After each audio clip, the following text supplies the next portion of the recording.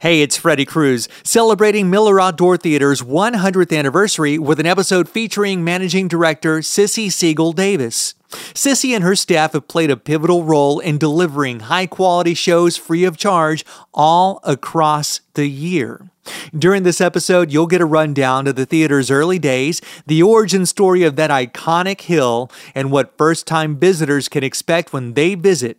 Grab their full lineup of free shows at MillerOutdoorTheater.com. And if you enjoyed this episode, please consider leaving a review, sharing with a friend, and signing up for the newsletter at CruiseThroughHTX.com. Hi, I'm Ed Sheeran. This is Bruno Mars. Hey, it's Katy Perry. This is your man Flo Rida with Freddie Cruz. This is AJ Mitchell with Freddie Cruz. Freddie Cruz. Freddie Cruz. Tell your chico pick Mr. 305 and you already know what it is. My name is Freddie, and it's time to cruise through HTX. It's interesting how you would become the managing director of a place who was your client. I've never heard of that. So let's talk about that transition. Most people don't know my background. And quite truthfully, the Miller Theater Advisory Board didn't really know my full background. They knew me as the person who could do the PR and the marketing and all of that stuff, but they didn't really track what I did when I first started working. I actually was recruited by Alan Becker, who was at the time one of the principals with what was then called Pace Management Corporation. They were an entertainment company, all kinds of entertainment, thrill shows and destruction derbies, motorcycle races, motocross races, boat shows. And management there at Pace said, you know what? Summit's just sitting there. Nothing but basketball's going on. Hey, why don't we talk to them and we could do concerts there? We're talking like Def Leppard or before that? First show was The Who. Second show was ZZ Top. One of my first concert experiences was ZZ Top when I was in fourth grade, which would put me at... if I was born in 75, I was, 8 or 9? So 75 and 8 is 83. So 1983, 84. Is that about that time? They played before then. It was Thanksgiving. And if I'm not mistaken, it was 1975. 75. So 2 weeks after I graduated, started working at Pace Management Corporation, green as grass. And I'm like, okay, so what are they doing? They sent me to New York to at the time called a hi-fi show. Got educated, learned all about that business, came back home, and we did a hi-fi show in the Astro world. We did, or Astro, or the arena area, wherever they had those. Today, I guess it's NRG Center, the hall, Astro Hall. For context, what is a hi-fi show? Back in the day, it was all of the devices that played music, all of the monitors and the speakers and the technology for listening to or producing music. So I think now it's, in Vegas, they have the big show every year where all the new products are rolled out and everybody goes and sees that. This was sort of the early days of that on a much smaller scale.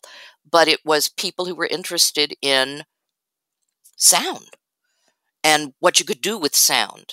Who knew? I mean, I didn't know from any of that. A thrill show with a destruction derby? Yeah, how can you still hear after working for years with that?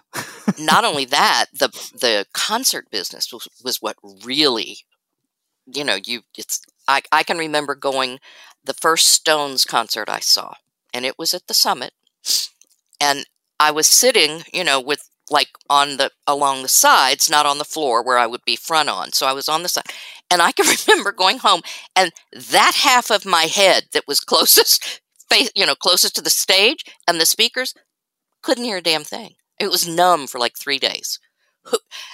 Why we're not all totally deaf by now, I don't know. The sound, the motorcycle racing, though, was even louder. Because it's unlike the outdoor, when you see motocross now, most of those are outdoor tracks.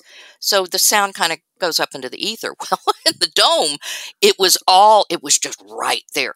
The smoke, the noise, but they're so exciting to watch. People think, you love the arts and yet you like that. Hey, it was a lot of fun. It was a lot of fun. There's a certain art to doing that kind of work as well. I mean, let's be honest. Yeah. That's very true. And I think that cannot be understated how loud it can be. I went to one of those shows at NRG Stadium, which is bigger than the Astrodome by quite a bit, not just a you hair. Could fit the dome inside of it. Yeah. I felt like I was going to lose my hearing by the time we got to intermission. Now, concert business, things are very, very loud. But it's fun. I mean, people really enjoy it. Yeah. And whether it's that kind of activity or what we do out here or what happens in the downtown theaters, it's a communal activity. I went to work for Tuts initially. Of course, Tuts was founded at Miller Outdoor Theater in 1968. When the current building, you see over my shoulder, it's sort of an artistic rendering of it, but when the current building opened up in 1968, Tuts, Frank Young, thought, there's a brand new building. Why isn't anybody doing, and at that time it was sort of called civic light opera, musicals. Why is nobody doing musicals out there? Symphonies out there, that's great, but why isn't somebody bringing musicals for people to enjoy? So it was the let's put on a show mentality. Friends, actors, singers, dancers, got choreographers, borrowed costumes, borrowed sets, paid the musicians. Everybody else volunteered. And they put on one performance of Bells Are Ringing, September 15th, 1968. Theater under the stars, because it was at Miller Outdoor. And when once you got out from under the canopy, you looked up and you indeed were under the stars. So that started their tradition of bringing musicals to the public free of charge. Price is not a barrier out here. The way you dress is not a barrier out here. It makes things easy for everyone to be able to come and sample something that they may not have been exposed to before. And it all started with the idea that, hey, no one's performing outdoors. Why aren't we doing this? The original venue in 1923, because as Miller's now 100 years old. Yep. The original venue on the same location in Herman Park was a concrete band shell, very typical of the 1920s period. The first production, newspaper articles say, was a municipal pageant called Springtime of Our Nation. They had 2,500 people in that show. Now, when you look at the photos of that band shell, I don't see any restrooms available for the public. I see no dressing rooms for those 2,500 people. So obviously everybody came dressed and ready to go, whatever they were doing. Yeah. There was no hill at that time. It was just sort of a sloping lawn. How do we get the hill, though? When the city was excavating Fannin to expand the medical center. Okay. A mile down the road from the park, from the theater. They needed somewhere for all that dirt to go. And they thought, you know what? Let's just dump it over there by Miller. Let's just dump it in the park. Get out. Over time, it's the truth. So those dump trucks just kept on, and there's all of a sudden there's the hill. It certainly was the first, probably the only real big hill in Houston. How many thousands of kids? First experience is to come out here, whether you're coming to see a performance or not, but you come to the park, and what do the kids want to do? They go run up that hill and roll down that hill. Guilty. Over and over and over again. I don't know about over and over and over again, but I know I've had my fair share. Exactly. Because it's fun. It is fun. And that's a big part of what we're trying to sell. Once they built the 1968 version of the theater, coming out as a consumer, putting a blanket up there on the hill, kicking back and relaxing and having a good time, eating, wine. We even at one point had a candelabra, which you could not do now because the danger of, fire. And, back in that day, we brought bottles of wine. Now, can't do that either because you don't want broken glass up there on the hill. So, but Miller was part of my life before Miller was really part of my life. As most Houstonians, you live here long enough, and it is just part of Houston's DNA. What is the one thing that has remained consistent during your time as managing director? This is your final year. You're going to be retiring at the end of 2023, 15 years ago. What's been that one thing that has just remained consistent that makes you so proud? The quality and the diversity of the programming that we offer here, totally free of charge to the public. There's a lot of it too. There's a lot of it. There's, currently it's anywhere, depending on the year and who applies for grants. And of course, since 2019, things have, the landscape changed dramatically starting in 2020, as everyone knows. But prior to that, we would have anywhere from 125 to 140 individual performances each year, totally free of charge. Quality would blow people away. The local productions, the companies, the cultural organizations. And then we started and actually just before I started, the board, the Miller Theater Advisory Board, really decided that they wanted to add some things to the schedule. Because there were opportunities to present shows that may not be appearing in other places in town. Incredible artists, international artists, regional artists. People who everyone went, whoa, you had them at Miller? That desire to make sure that as many people in this remarkably diverse city as possible have an opportunity to see themselves reflected and represented on that stage. It's huge because you look at just the 2023 lineup alone. You've got Southern hip hop with Paul Wall. You've got country. You've got Tejano. You got Tuts. So for people that like theater, Under the Stars, you got all of that. It's a whole wide array. You'd have to just not like fun to not have something that would pique your interest.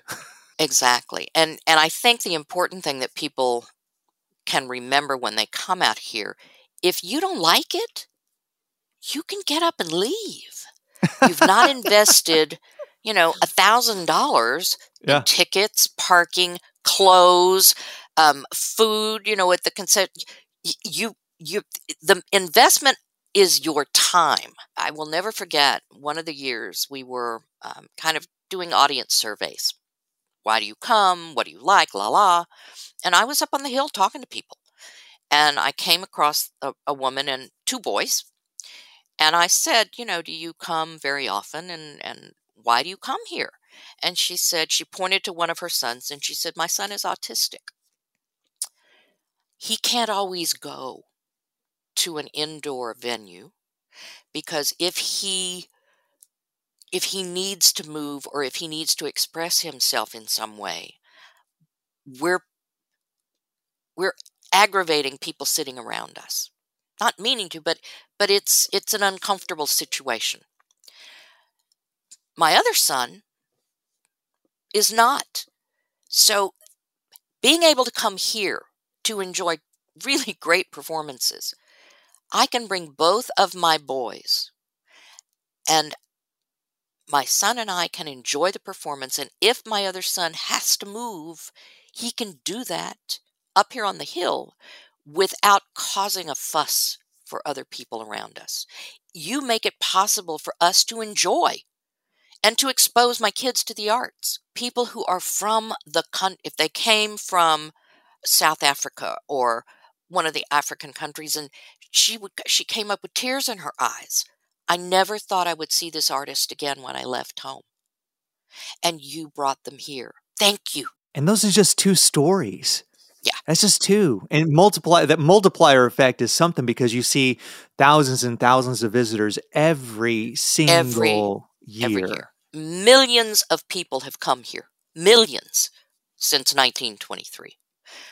But certainly the last probably 20 years when things, really started ramping up in terms of the number of performances that were being done, seriously paying attention to improving the quality of the performances that were here. We don't want anyone thinking that just because it's free, it's not as good. It is as good, and occasionally it's better than, I've had people say, oh my God, that touring art, he was, their performance out here was better than what I saw them do, downtown. Or there's just something about that interaction with that live interaction with the audience, between the audience and the performers on stage. You cannot replicate that. MillerOutdoorTheater.com is the place to go to find out the 2023 lineup of all the amazing performers they have going on throughout the course of the year. Of course, they are in their 100th season. I'm talking to the managing director for Miller Outdoor Theater, Sissy Siegel Davis, and I've got to know, as you are winding down your career with this iconic concert venue, what would be your advice for first-time visitors to the theater? Dress comfortably. Give yourself plenty of time to find parking. Come with an open mind and an open heart.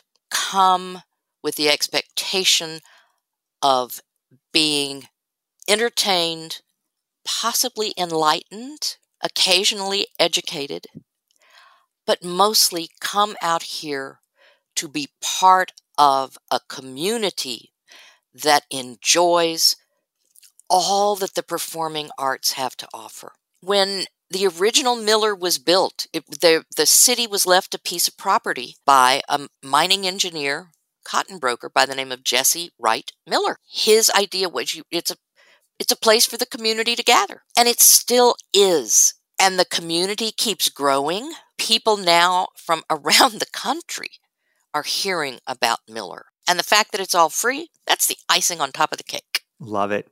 Sissy, thank you so much for coming by the podcast. Thank you so much for having me, Freddie. Hey, you're not going to make it through the entire episode without me reminding you once again that if you enjoy this podcast, you can help me grow the show by leaving a review on your favorite podcast platform and by signing up for the newsletter. I can guarantee there will be free stuff involved at some point before the end of summer. So if you want to get in on some freebies, you can sign up at cruzthroughhtx.com, CRUZ throughhtx.com.